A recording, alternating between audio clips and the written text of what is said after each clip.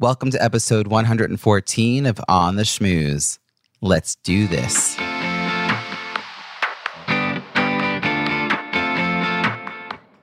Welcome to On the Schmooze, the podcast that highlights talented people from different fields, explores how they built strong networks, and overcame challenges on their way to becoming successful leaders.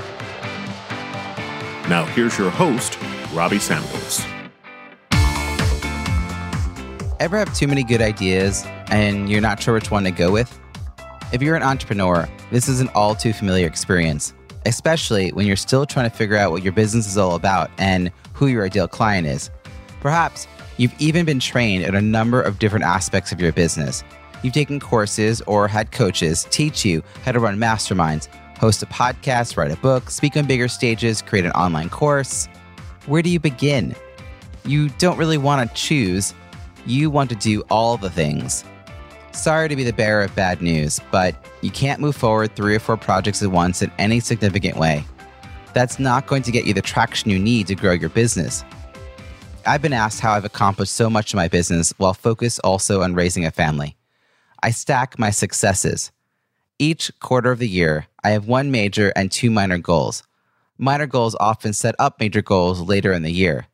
I focus on working to completion for 1 major project before moving on to another one. And if I run into trouble with one of my goals, I will learn more about what's getting in my way by having this focused effort for a particular amount of time.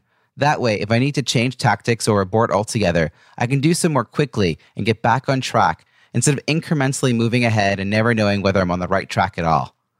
Your challenge for this week. Look ahead at 2019. What do you want to accomplish before 2020?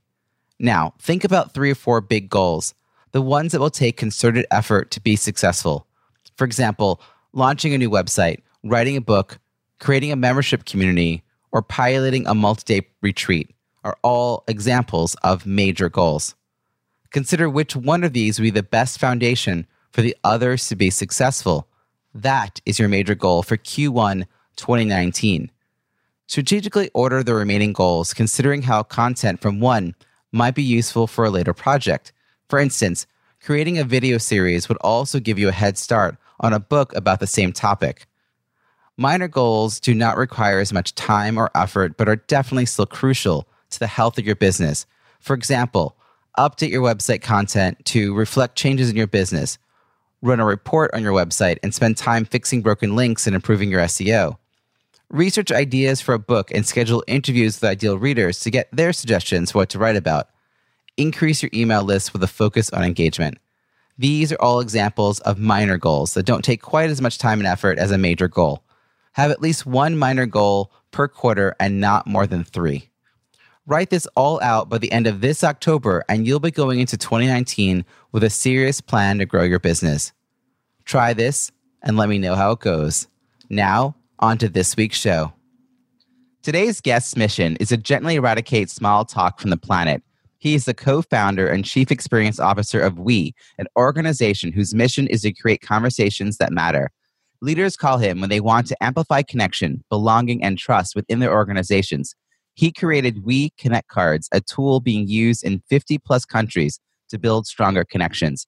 He has spoken at TEDx, is the author of The Pocket Guide to Facilitating Human Connections, and with his business partner wrote Ask Powerful Questions, Create Conversations That Matter.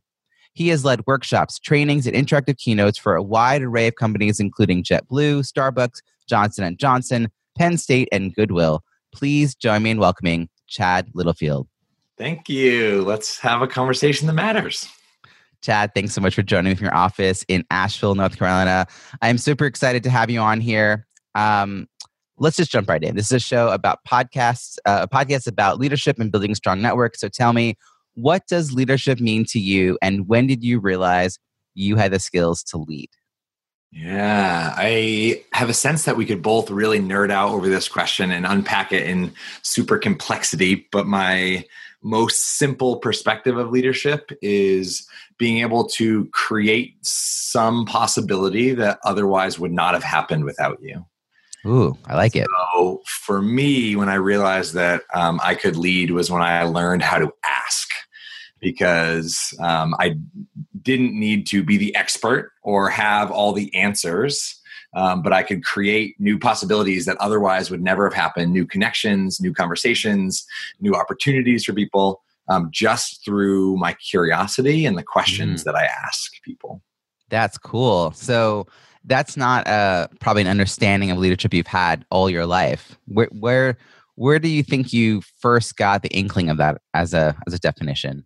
I know for sure that the definition, my business partner now, Will Wise, when I met him in a way where I walked into a room and there was 20 people sitting in a circle, and it was this training in how to ask powerful questions that Will was hosting. And I walked in, and Will, this is the first time this group of 20 people had ever seen each other. And Will started the session in 60 seconds of silence. And then he looked around and he asked, looked at everybody's eyes and asked, "Are you ready? Are you ready for your life to change?" And in this moment, I'm like, it's got some doubt creeping up. Like, what is this guy doing right now? And then he took it a step further, got up and opened the door. And he said, because if your answer is no to that question, it would be best for you to exit now, because it's going to be impossible that you stay in this space for the next 3 hours and the next 15 weeks and not have your life shift and have your perspective shift in the world. And so that promise definitely came true. And I think that definition of leadership, of creating a new possibility that otherwise would not have happened, came as a result, somewhere weaved into that whole experience with Will, that first touch point with Will. So what were your first experiences with leadership, though, before you had this expansive definition of leadership that I love how it sort of also, it's an action. It's something that you're putting energy into this relationship, and there's an outcome that comes of it that wouldn't have come of it if you hadn't put that energy in. But before you had that sort of understanding, what are your earliest memories of what leadership is, and like, what kind of kid were you? Were you the kid who organized, like everyone on the playground? Did you run for formal office titles? Were you like the class clown, the shy kid who hide in the corner? Like, who were you, Chad? So I was actually the class clown, and so is my wife, or so was my wife. And when I got, so ironically, and completely unrelated to being class clown, if you've ever seen the movie Patch Adams, with Robin Williams, where he becomes a doctor to really promote the quality of life over quantity. I saw that movie when I was a little guy, and I had my whole life figured out. I was going to be Patch Adams, go to med school, become a pediatrician, and really exemplify who Patch Adams was, and the way that he had this just magical ability to empathize and heal people through human connection. And then I got to Penn State and took a chemistry class, and was like, 12 more years of this. This might not work out so well. And so what I realized was I didn't want to hold a scalpel, but I still very much wanted to heal the world through connection. And it's funny, if you look at, I know recently on your podcast, you talk with Michael Stollard, who talks a lot about even the Surgeon General coming out and saying that connection is social isolation is one of the biggest health risks facing, especially folks in the U.S. But as a result of that, and recognizing, whoa, my whole plan of being a doctor fell apart, I ended up actually starting a student organization called the Clown Nose Club, which had nothing to do with being a clown or anything like that. But the mission was to stretch ourselves and others to take positive social risks. So that phrase, I started this because mostly I hopped into a school as someone who tends to be very extroverted. I was fully excited to get to college and see 40,000 strangers until I got there and was like, whoa, I just left this community of people who love me, who I love, who support me. And I'm now in this place where nobody knows me. Nobody has any context. Like, there's all of this getting to know, relationship building. And then on top of that, the dynamic was everybody was like needed to kind of play it cool. And so like you would eat lunch alone way before you'd ever even think about sitting down next to somebody else who was eating lunch alone. And that was just the dynamic in the first couple weeks of college. And so I knew I wanted to create a dent in that. So my first semester at college started the student organization, which ended up gaining attention of admin and scaling and spreading to a handful of other schools. And there's a chapter in Hong Kong now, and all the stuff that like never would have expected. But I think that from to your question of who was I as a kid or as a leader, like it was always from that looking at leadership from a very relational perspective, a human perspective. And I know there are other dynamics to leadership, but the niche and what I get really excited about and focus on is that relational and conversational component of leadership. And what's great is that you had an opportunity to do a TEDx on this particular topic, which is really great.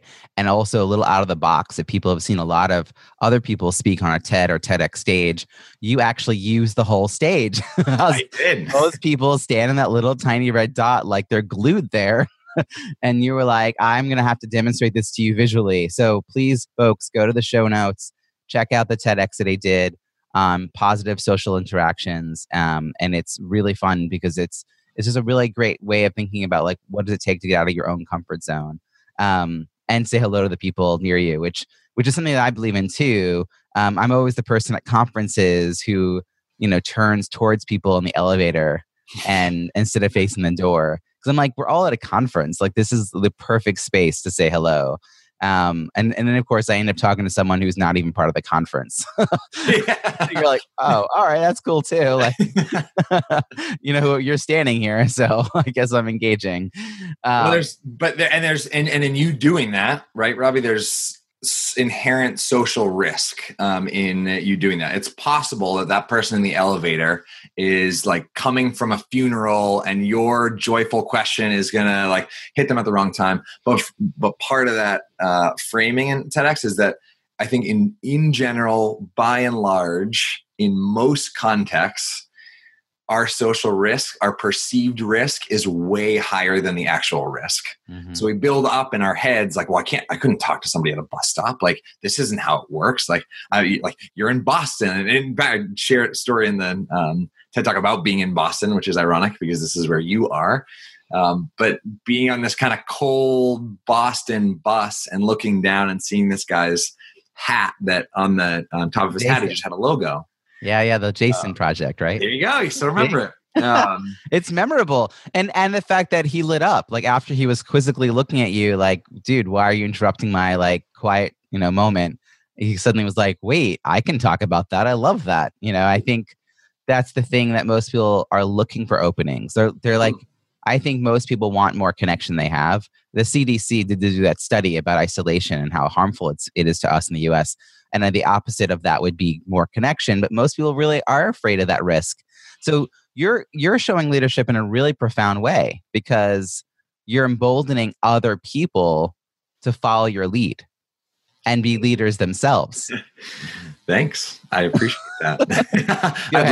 I'd like to think that was true too. And I think one of the, just as I've honed my own way of leadership, I found myself saying a couple phrases over and over again that I think probably relate to that now embedded philosophy of leadership. And one of them is whenever I'm getting up and speaking to a group, facilitating a workshop, giving an interactive keynote, I'll say something along the lines of, I invite from this moment forward, I'm inviting you to ruthlessly misinterpret everything that I say and do and apply it to your own context.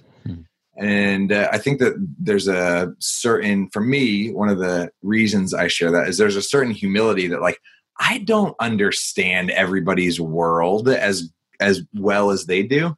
And so I'm never going to try to stand up and like give advice, which is part of the reason I love the perspective of leading with questions, not leading questions, but leading through your questions and your curiosity, not your like statements, beliefs, and ideology, which is all great to have, but it may not fit where people are at in the moment that they're in. Yeah, well, it's an amazing humility, and you must be familiar with the concept Sonder.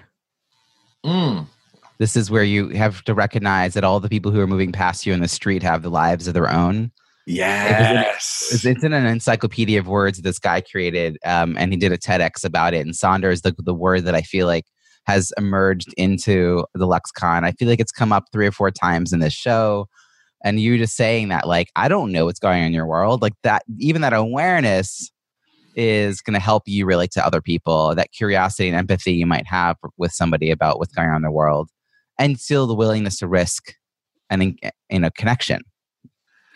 There's in terms of risking that connection and Sonder or sondering, I guess is the verb form. There's a book called Anatomy of Peace that is, I think, probably before that micro definition of Sonder came out. This idea of seeing people as opposed to objects that get in our way. And it's very easy in a world with what are we at, like 7-8 billion people or so on the planet. It's very easy to turn people into objects that are just like on our way or on the stage of me, as opposed to that being able to sonder and really recognize that when you hop into New York City in Times Square and you look around, every single one of those people has some family tie, they have some stress, they have some challenge, they have some dream, they have some, and when you are able to recognize that, it's not that you need to go then have a conversation about everybody's aspirations with them in Times Square. It's not feasible, but just recognizing that, I think, changes who you are in the world, and definitely who you are as a leader, and looking in your organization, seeing everybody as if they have their own world that is, and in particular, Anatomy of Peace describes it as equally as important as your own. There's a distinction there. I love this. I actually makes me think of a book I just listened to called The Opposite of Hate by Sally Khan, Kohn. And it was such a moving book. It was like a 7-hour audiobook, and it was like, she narrated her own book, and it was so well done. It was like listening to this amazing, never-ending podcast that just kept going. And the stories she told in there were really about these extremes of what you're talking about, where, and this is the last book that made me cry since Old Yeller. Like, this is like, I don't cry at a lot of books, but like this book made me cry. But she was talking about like the survivors of the Rwanda genocide, who were like, a guy's married to the daughter of the man who killed his family and forgave the father-in-law. Whoa. Everybody can't see right now. My eyes are huge. I was like, wow, like that strikes you. And she actually starts the book talking about, she was on Fox as a liberal voice and then moved to CNN, and when she was at Fox, she had just like tons of like hateful messages sent to her via Twitter by what she was, calling trolls, what we all would call trolls, until she realized how that dehumanized them and that they were people. And so she got really curious about this, because she was also forming relationships with people who were also hosts of shows on Fox who, like Sean Hannity and her were friends, like, even though they ideologically were as far apart as you can be, but they were friends. They knew each other's lives and they were supporting each other as humans. And she was like, but how is that happening and possible? But yet these people are like sending me these messages that are just so painful. So she actually reached out to them. She reached out to her, quote, trolls, and got some on the phone and some via back and forth messaging. And a lot of them basically came down to, they didn't see her as a human being on the other end of their message. They were bored. Some of them were messaging out of boredom. Like they were frustrated about other parts of their life. And so they were like having some control over what they were doing in this medium that felt anonymous and powerful. And they were all very sorry. And none of them thought what they were doing was hateful. And so they didn't feel like they had hate, and they didn't think what they were doing is hateful. And it was striking her at her heart. So she was like, trying to understand their motivation. And it was so profound. Like, if we could just sort of relate to each other and realize their lives are just as meaningful as ours, like that, what you just said would lead to such more engaging. I think you're going to love this book. And I'm sure you call me up when it makes you cry. Well, I need to check it out, because my version of Opposite of Hate, and part of the context that I actually met Will, my current business partner, was working for an organization called World in Conversation. And the entire mission of the organization is to get small groups of people. So picture 8 to 10 people sitting in a circle down in a conversation for 90 minutes, strangers, to talk about really fuzzy subjects like race, gender, politics, long-term conflict, fuzzy. And the sole intention is to better understand the other. And so through that work, I worked there for 5 years. And every conversation that we had what was called a green sheet. And it was a little blank sheet that you wrote everybody's name in the circle on as you were facilitating the dialogue, because they're always facilitated by ideally either different genders, depending on the conversation, different genders, or one white person and one person of color. In those conversations, especially particularly race dialogues, we'd write down everybody's names. We'd have these green sheets. When I left World in Conversation, I had saved, I don't know why, but I had saved all these green sheets, and I had talked about sondering. I counted them up as a way of just kind of like, transitioning out of that work. And there was 500 green sheets, all with 8 to 10 different people's names on them from conversations that I had led. And what I saw though was in every single one of those conversations I saw the opposite of hate. I saw somebody who, I still remember a dialogue where there was somebody who came into the conversation from rural South Carolina who was in the KKK, and somebody who grew up African-American in the Bronx. And they're in the same conversation and seeing a moment where they actually looked at each other and said, holy smokes, like your mom and your dad said the same thing to me, which was, hey, you've got to watch out for people who are Black. Hey, you've got to watch out for people who are white. And like there's finding that sameness in the midst of what seems like such a difference. I feel like it probably accesses some level of the opposite of hate. That's cool. Yeah. And what a great program to be part of, and how much it must influence you. I want to shift gears a little bit, Chad, just to talk about what you're doing today. And rather than just have you give me your elevator pitch, which I'm sure is very good. What do you find most rewarding about the work you're doing today? Oh, this is an easy answer because it's fresh. So I travel a lot to work with clients. So whether I'm at a conference or actually my office is other people's offices, other companies' offices. And so recently I was at a conference in Boston and created these cards called We Connect cards that have 60 questions to really create, like skip the small talk and build relationships of trust rather than just like icebreaker or small chat stuff.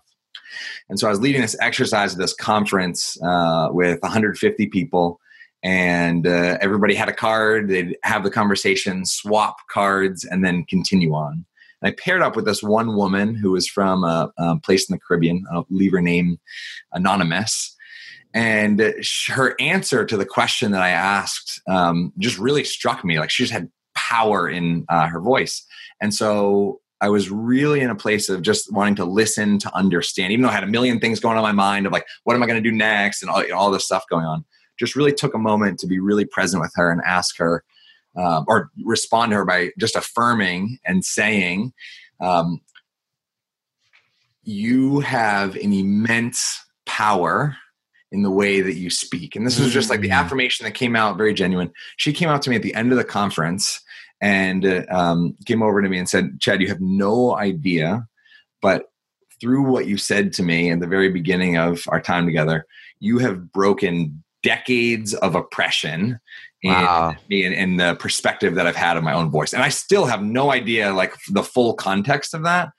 But I think to see moments of change, like deep moments of connection, even though we had just met. And I think this is a misnomer that we have to know somebody for 10 years to build a relationship of trust with them. I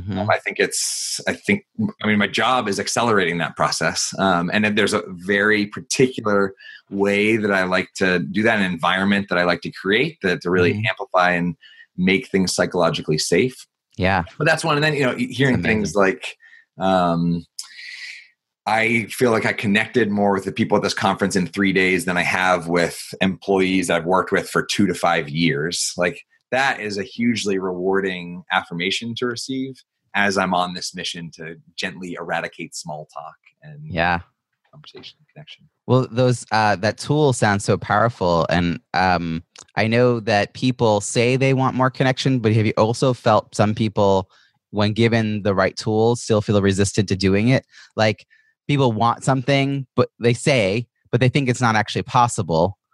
And so when you're like, oh yeah, let's do it. Here's the deck of cards to follow. Let's just jump in. And they're like, I don't want to do that. That sounds awful.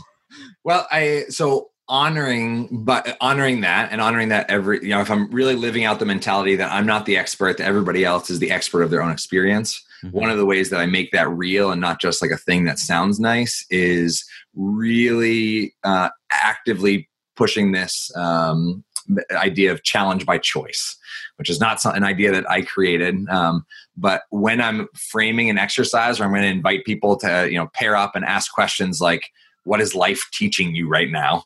For example, like to a stranger, I'm framing choice. So one, the card deck is separated into different categories. So green questions tend to be fun and light. Purple questions encourage some level of self-reflection. And I have some framing around really making introverts feel welcome in this experience. And then blue questions tend to be a little bit deeper. So on a superficial level, if somebody's coming at you with a blue card and you're not in a blue card kind of mood, you can like duck and cover and head somewhere else. Got it. But on a deeper level of choice, and one of the reasons I love questions is you think about like if you were to go to an Airbnb, you get the key or you punch in the key code. Airbnb, the company, actually calls this moment the moment of truth. That for the renter, when they are opening the door, there's this like, is it going to look like the pictures? Is there going to be a crazy dog that's going to jump out at me? There's all this uncertainty. And that same moment of truth happens with people, except with questions. If I ask you, Robbie, what is life teaching you right now? You can answer that question at a level of like, it's kind of hot in the studio right now. I probably should have like worn a different shirt. And you could also answer something that's really real for you. And both of those would be true. And so when you frame that, give people that challenge by choice, 95% of the time they pick the challenge or the more challenging, the more vulnerable way.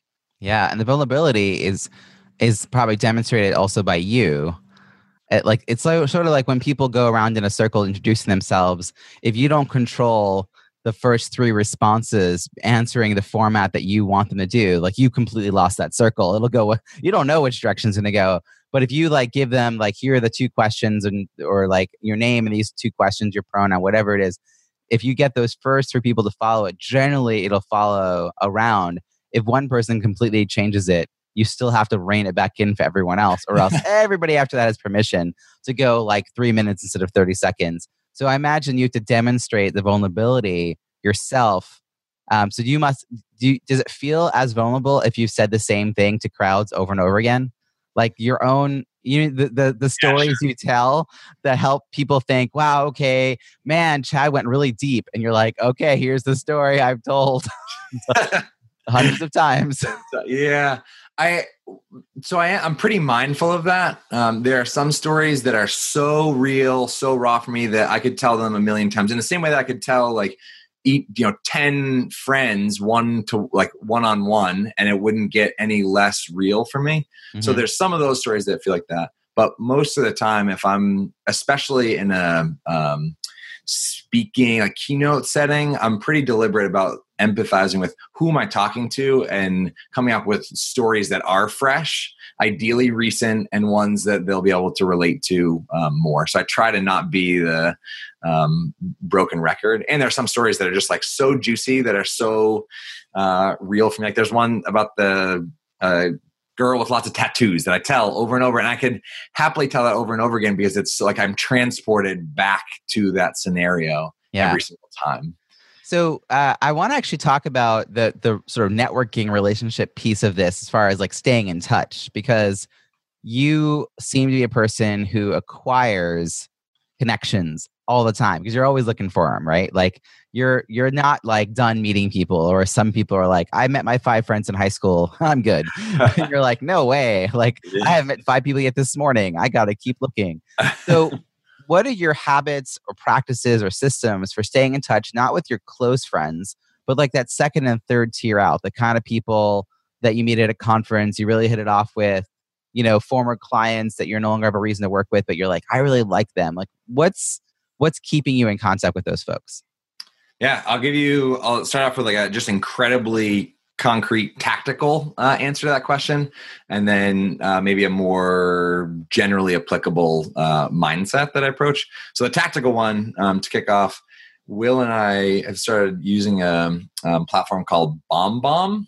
Littlefield.com, and it allows you to really easily send video messages through email.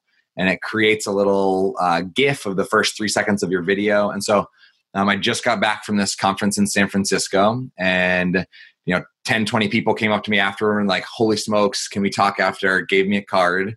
And so I knew that I gave them a card, but I don't expect other people to follow up ever usually, because they've got lives and stuff going on.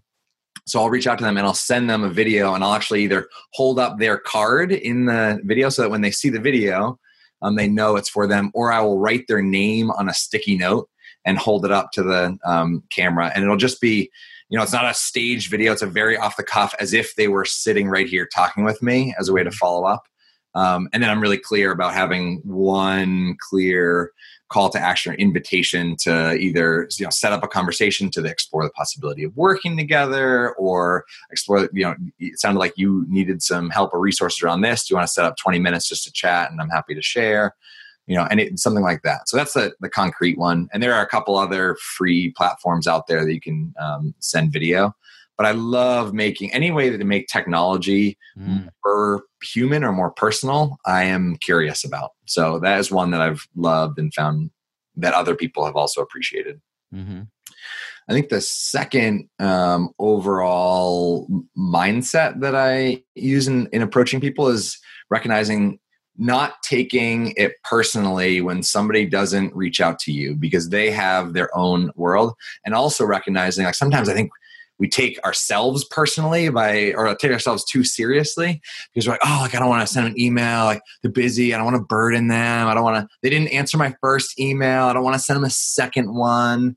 And what I find is most of the time, like, you're not the center stage main character of their life. Oh, I have to totally interrupt you here, Chad, because Please. My mama told me something that I've been repeating a lot of times the last decade. When I was 12, and this was devastating news to hear when you're 12, she told me, you are not the main character. Well, she actually said, you're only the main character in your own play. That's what she said.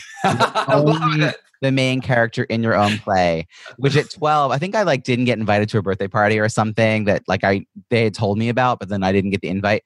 And it was devastating at 12, but it's kind of freeing as an adult to realize the effort that has to happen, to even get on someone's stage. Your best friends stay on the stage with you, but they didn't start out that way.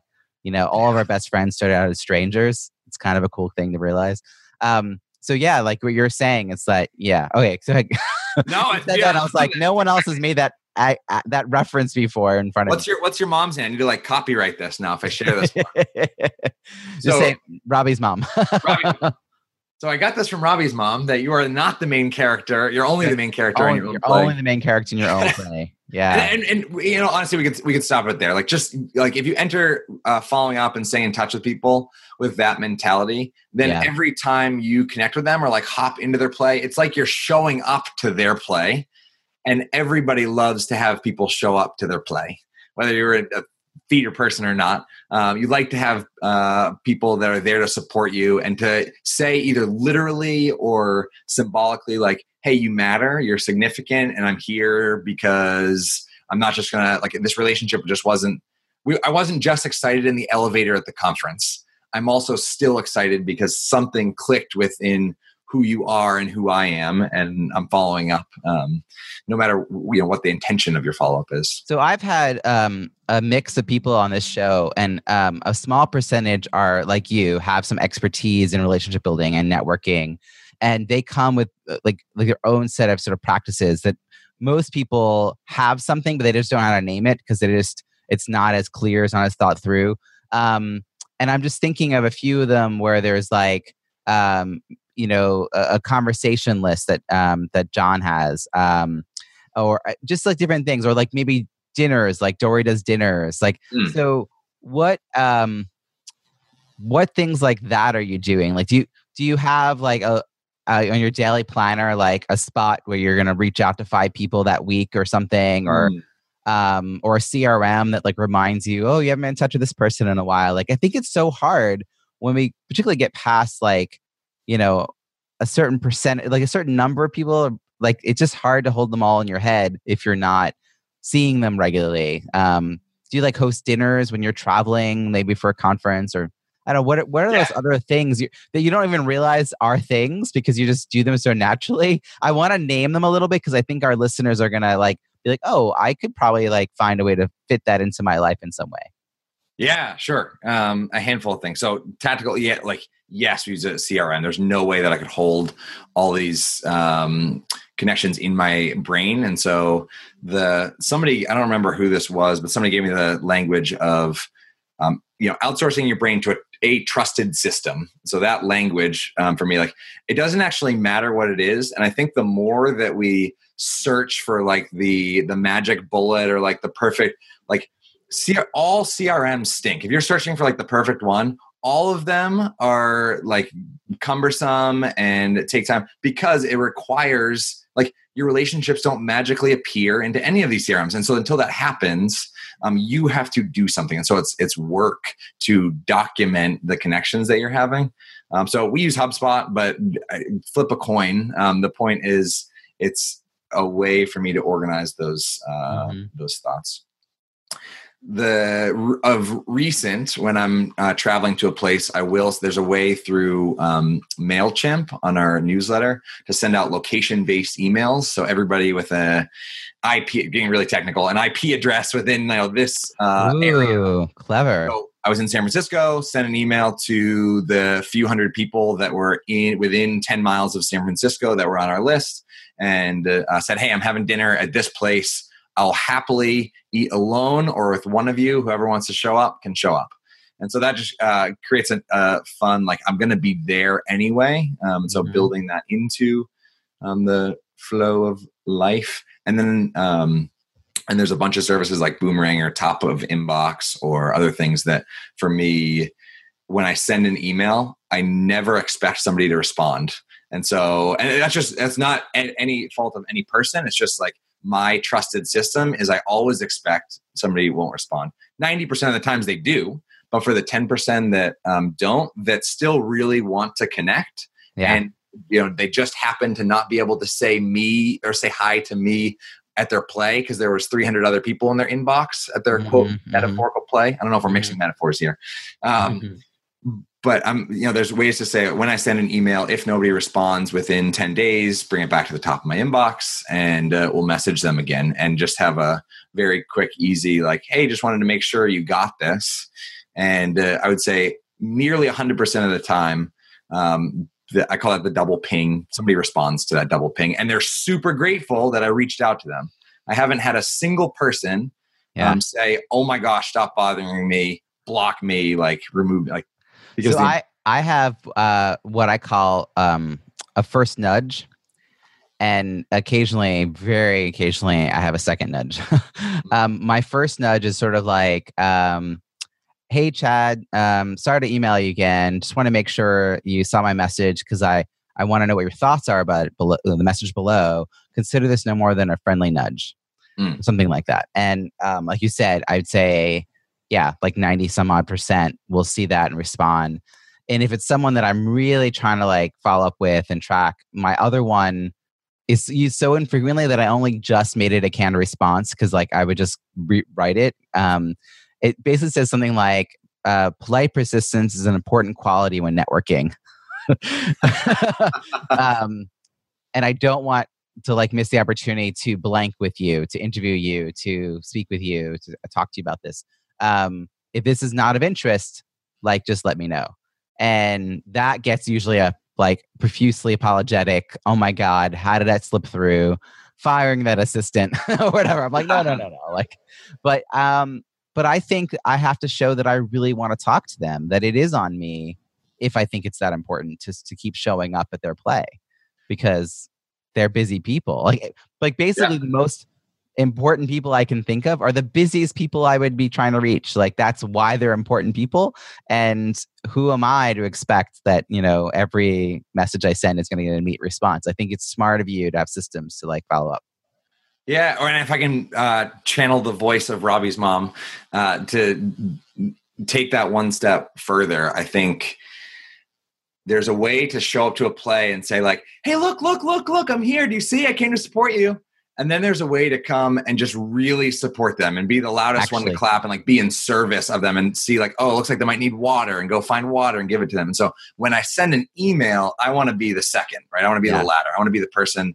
And so what I've learned is rather than, I've started to apologize less for falling or not at all, and to completely flip the framing and frame this as, hey, I'm here to be in service to you or useful to you.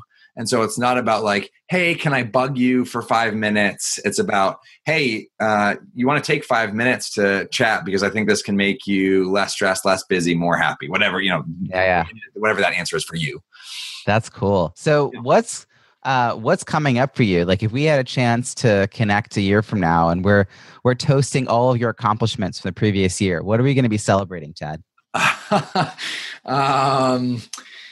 So it's a odd thing. So I'll be in San Diego speaking at a conference that anybody can come to. It's actually a conference for all of the directors of new student orientation for all universities in the U.S. And so I'll be keynoting at that. It's a NODA, is the organization, NODA.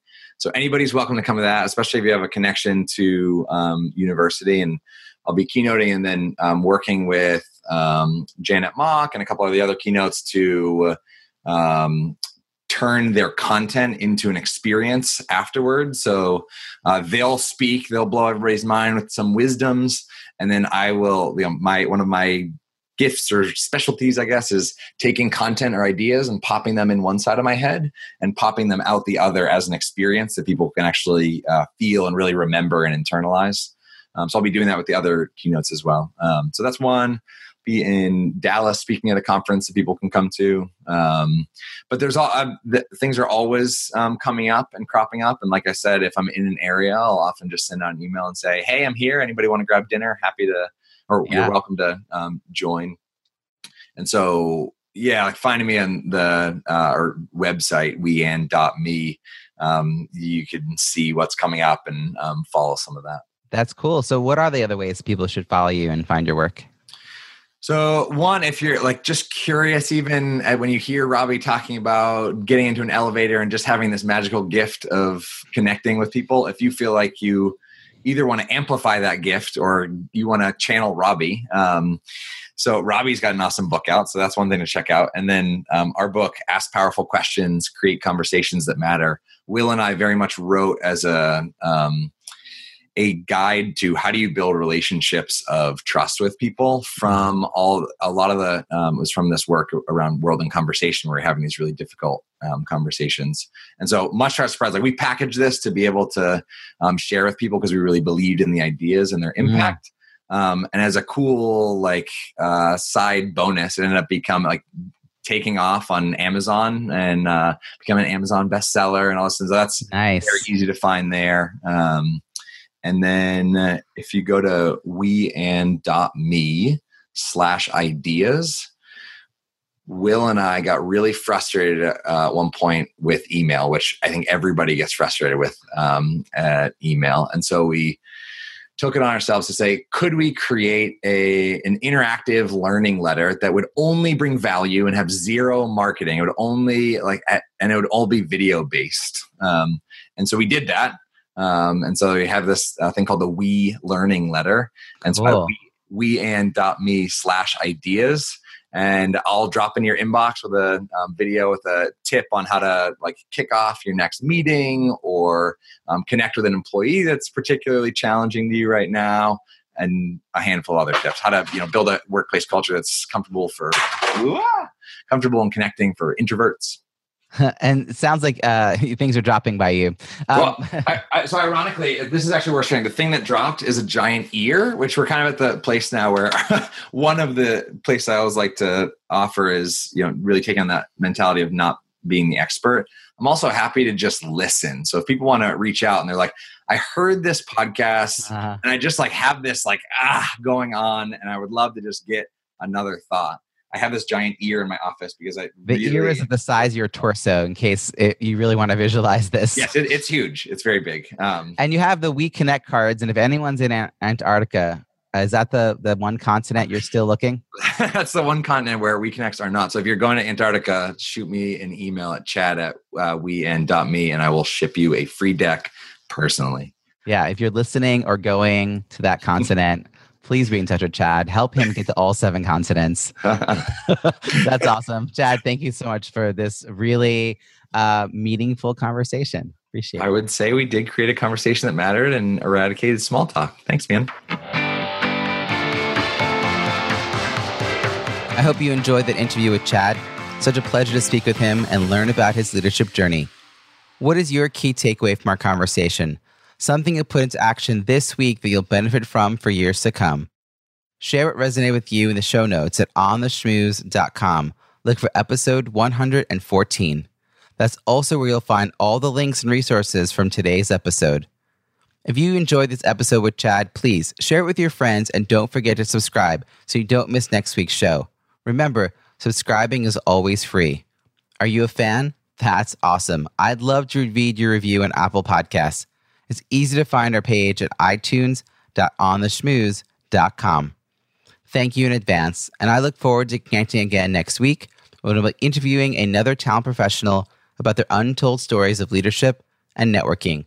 We'll explore their career challenges, work-life balance, and how they built a strong professional network on their way to becoming successful leaders. Until then, have an amazing week.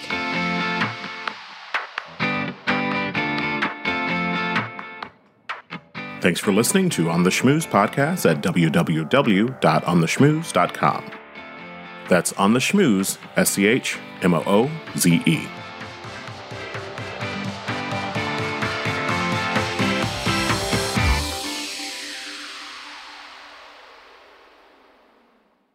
This podcast is heard along the Marketing Podcast Network. For more great marketing podcasts, visit marketingpodcasts.net.